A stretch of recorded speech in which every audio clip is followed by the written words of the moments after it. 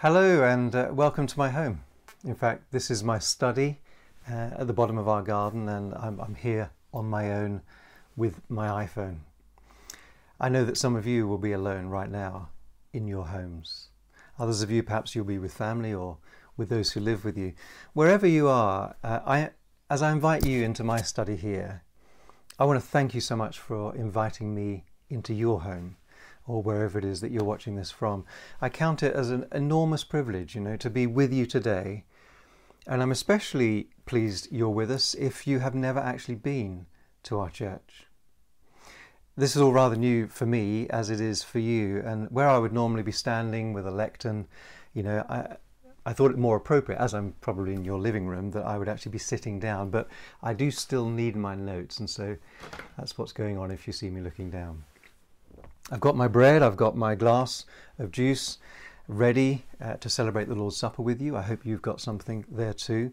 If not, it's not too late just to pop into the kitchen, just find anything fluid, anything solid, and come back and join us. This is a really, really challenging time, isn't it? My heart goes out to all of you who are struggling. Perhaps it's the pressure of juggling working from home now and homeschooling children at the same time. Or it's financial pressure. Some of you are leading institutions, you're leading businesses, you're having to make decisions which carry huge significance for the lives of others. Some of you, perhaps you're ill or loved ones are ill, maybe even with the coronavirus. Some of you are key workers and you're really feeling the strain and the pressure upon you. Whatever it is, I pray that you will know the Lord's comfort and assurance that He is with you in it. We recently began a series we called Acts from Acts, and we want to grow in becoming more like what is described about the early church in that wonderful book. If you've missed any of the talks, they're available on the website.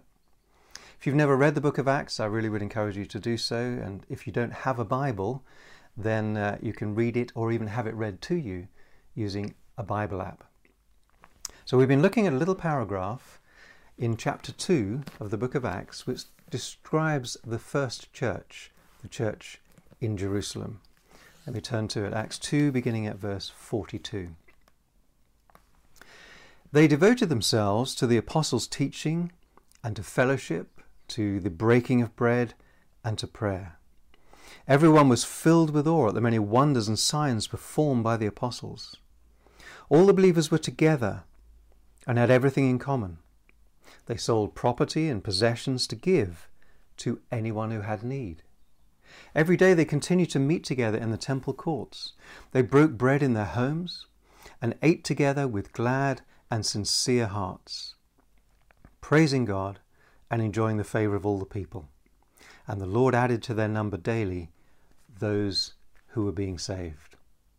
They met in the temple courts in large settings and in their homes in smaller settings. They got together really wherever they could get together. We can no longer meet in the large setting of the warehouse, our equivalent to the temple courts. And we can no longer meet up in homes, because of the social distancing restrictions, which we are absolutely, of course, needing to follow. So we're getting together wherever we can get together. Technology means that here on Sundays, there are actually thousands of us here together through these online services. Midweek, through tools like Zoom, our small groups are getting together.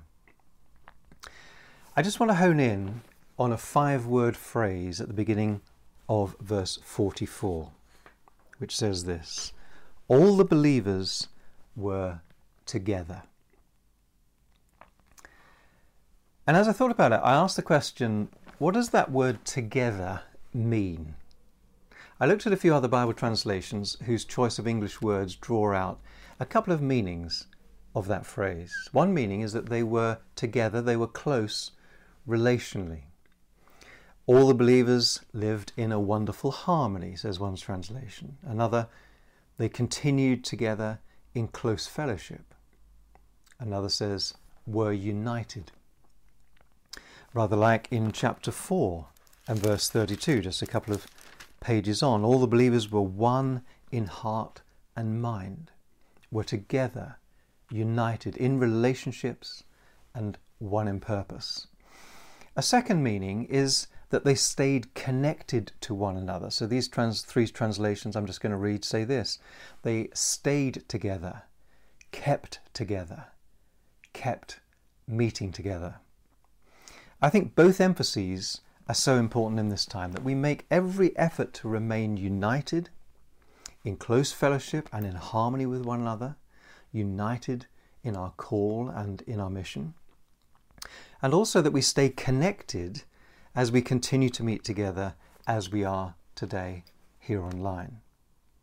I came across the Tyndale Bible translation, written in about 1520, almost exactly 500 years ago, and therefore in Old English, and it says this: "All that believed kept themselves together." I love the way that sounds. I'd like to remember that phrase, as I would encourage you to. All that believed kept themselves together. Let's do all we can to keep ourselves together with each other. It reminds me of the television advert for Prudential about 30 years ago, with a couple on the sofa, when the guy says, "We want to be together." And as amusing as it might have been in that ancient advert, it isn't a joke. We may be scattered physically, but it is so important to be together. Debbie and I were FaceTiming this week with a friend who told us that because she's in her early 70s, she has to keep socially distanced from her granddaughter, who lives next door. And they were out taking a walk. They were separated by at least 6 feet as they did so. And her 4-year-old granddaughter said something really quite profound. "We are separated, but not divided." Today we are separated. We're scattered all over Nottinghamshire, all over the UK and beyond. And we're physically distanced from each other, but we're not divided. We are united and we are connected.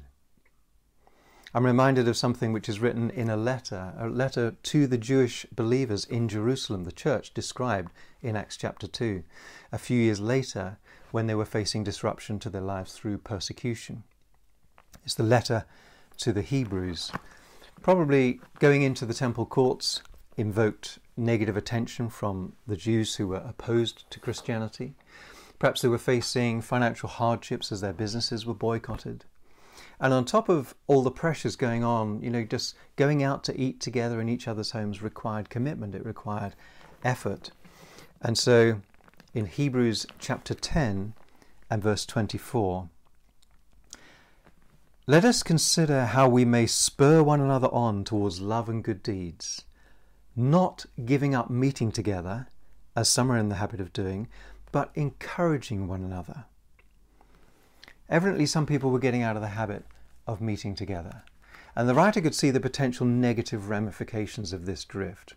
He exhorts them to keep meeting together, keep spurring one another on, keep encouraging one another. Let's do all we can to spur one another on, to encourage one another, so that we are able to then encourage others who are around us. It's so important at times like this to keep together. There's a deliberate action here. Keeping together takes commitment. The writer of the Hebrews says, let us consider. Let us consider. Let us pay attention to how we spur one another on, how we meet together, how we encourage one another.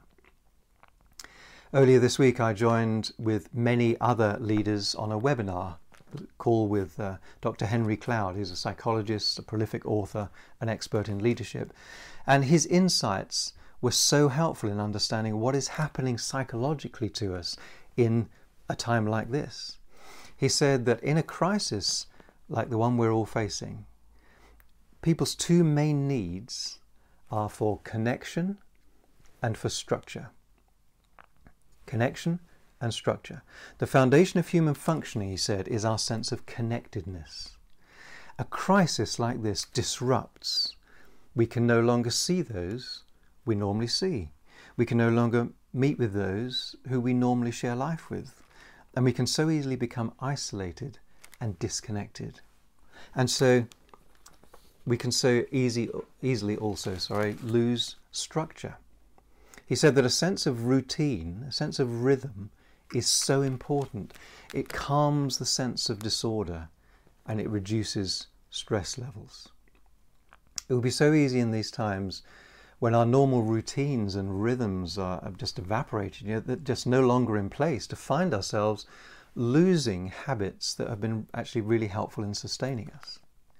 It's one of the reasons that we are streaming the service at our normal service times, 9:15, 11:15 and 7, rather than just uploading it so that you can dip in whenever you fancy. We want to share this experience together and make it a routine of coming together. During worship, even though the worship time was pre-recorded before the government restrictions came into place, we are worshipping together. As we look at God's Word, we are engaging with it together. As we pray, we're praying together.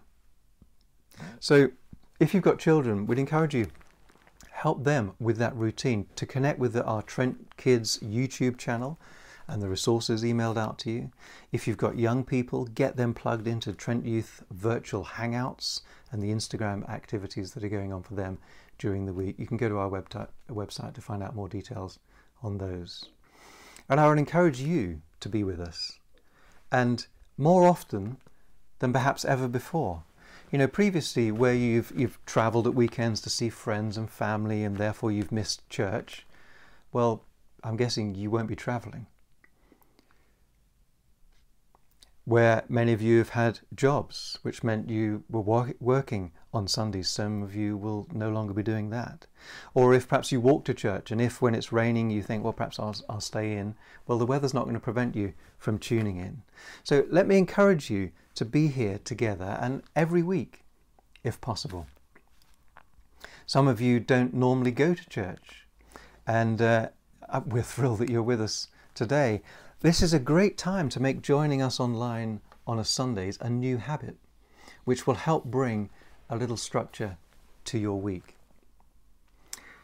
We're particularly mindful of key workers who may not be able to engage with us actually on a Sunday, so we'll be making our services available to people who fit into that category. Instructions will be sent out to those in the church that we have email addresses for, and also they'll be posted on the updates page. Small groups are continuing to meet together through tools like Zoom, and again I would encourage you to be there. Just be there every week if you can. We're aware that many of you are part of Trent and you're not yet connected to a small group, and so if this is your church and you're already in a group, you're not already in a group, we'd just love to invite you to join one of our new online Connect groups, which we're in the process of creating. If you're interested, stay with us to the end of the service when details of how to connect will be given. So back to Acts chapter 2, verse 46 says this: "They broke bread in their homes and ate together with glad and sincere hearts, praising God." In groups and families, when they met up, they ate together and they remembered Jesus as they broke bread together. This is now what we remember through what is called the Lord's Supper. And the Apostle Paul wrote about this symbolic meal in this way. This is in his letter to the Corinthians, 1 Corinthians chapter 11, beginning at verse 23. "The Lord Jesus, on the night he was betrayed, took bread, and when he had given thanks, he broke it and said, 'This is my body, which is for you. Do this in remembrance of me.' In the same way, after supper, he took the cup, saying, 'This cup is the new covenant in my blood. Do this whenever you drink it in remembrance of me.'" We do this in remembrance of Jesus. The Greek word there, anamnesis, is translated remembrance, to remember. The English word remember now really means to recall, and it really doesn't capture the full impact of that word. Its root meaning is the opposite of being dismembered. To be remembered means to be joined back together. In the Lord's Supper, we not only remember what Jesus did for us on the cross in the sense of recalling his sacrifice for us, reminding ourselves of his death, but something profoundly deeper. Just as the bread is broken as a symbol, Jesus' body was broken on the cross. What happened there could be described as a dismembering. And that dismembering means that we can now be remembered to him, joined to him, becoming one with him.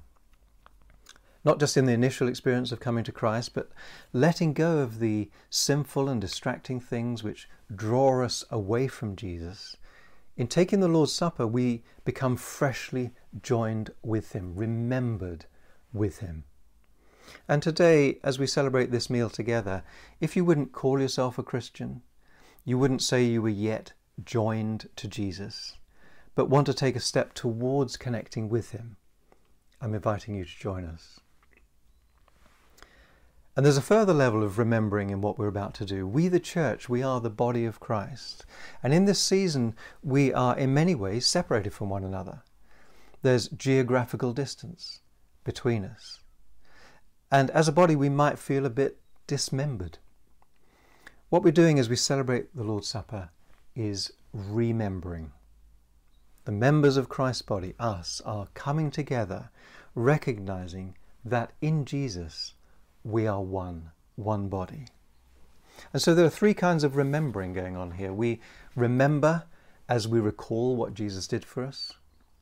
We remember with Jesus, connect afresh with him, or even connect for the first time. And we remember with each other. And so as we celebrate the Lord's Supper now, although we're not physically together, we are through this meal joined and connected with each other. So as we take this, you might like to take the bread if that's what you're using.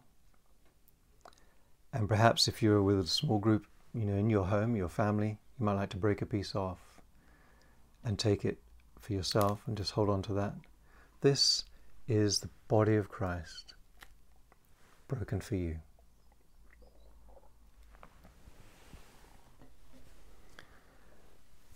And then if you have a glass of something, a cup of something, either alone as I am or with those you're with, just dip that in the juice or whatever it is you're in your glass, and then just take that and eat it.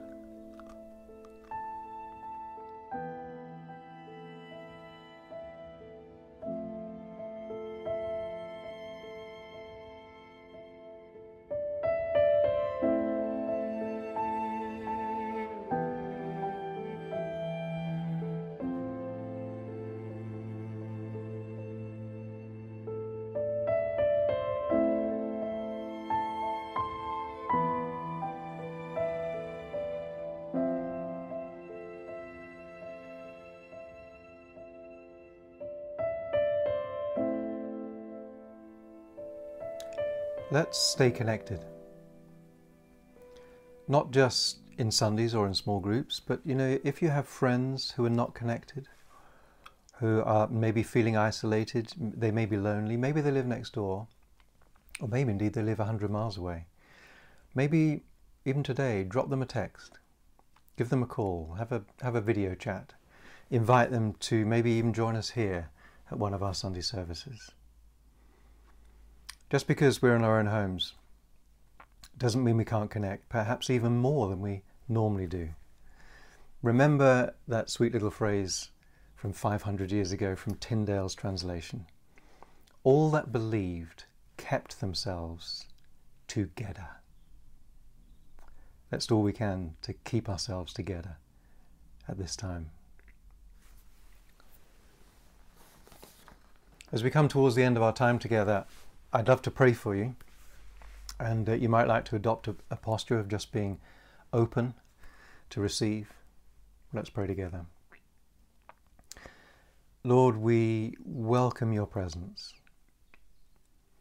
We invite you to come right now and minister to each and every one of us in the unique way that each of us needs your touch. We pray that your perfect love would melt away fear. Whatever it is that you want to bring before the Lord, go ahead, just name that in your heart. He's listening.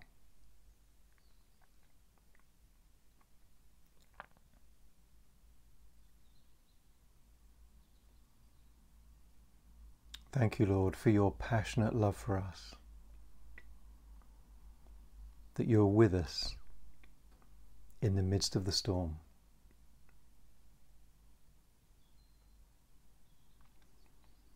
Let me finish with a blessing from the Bible written nearly 3,500 years ago. May the Lord bless you and keep you. The Lord make his face shine upon you and be gracious to you. The Lord turn his face towards you and give you peace. Amen.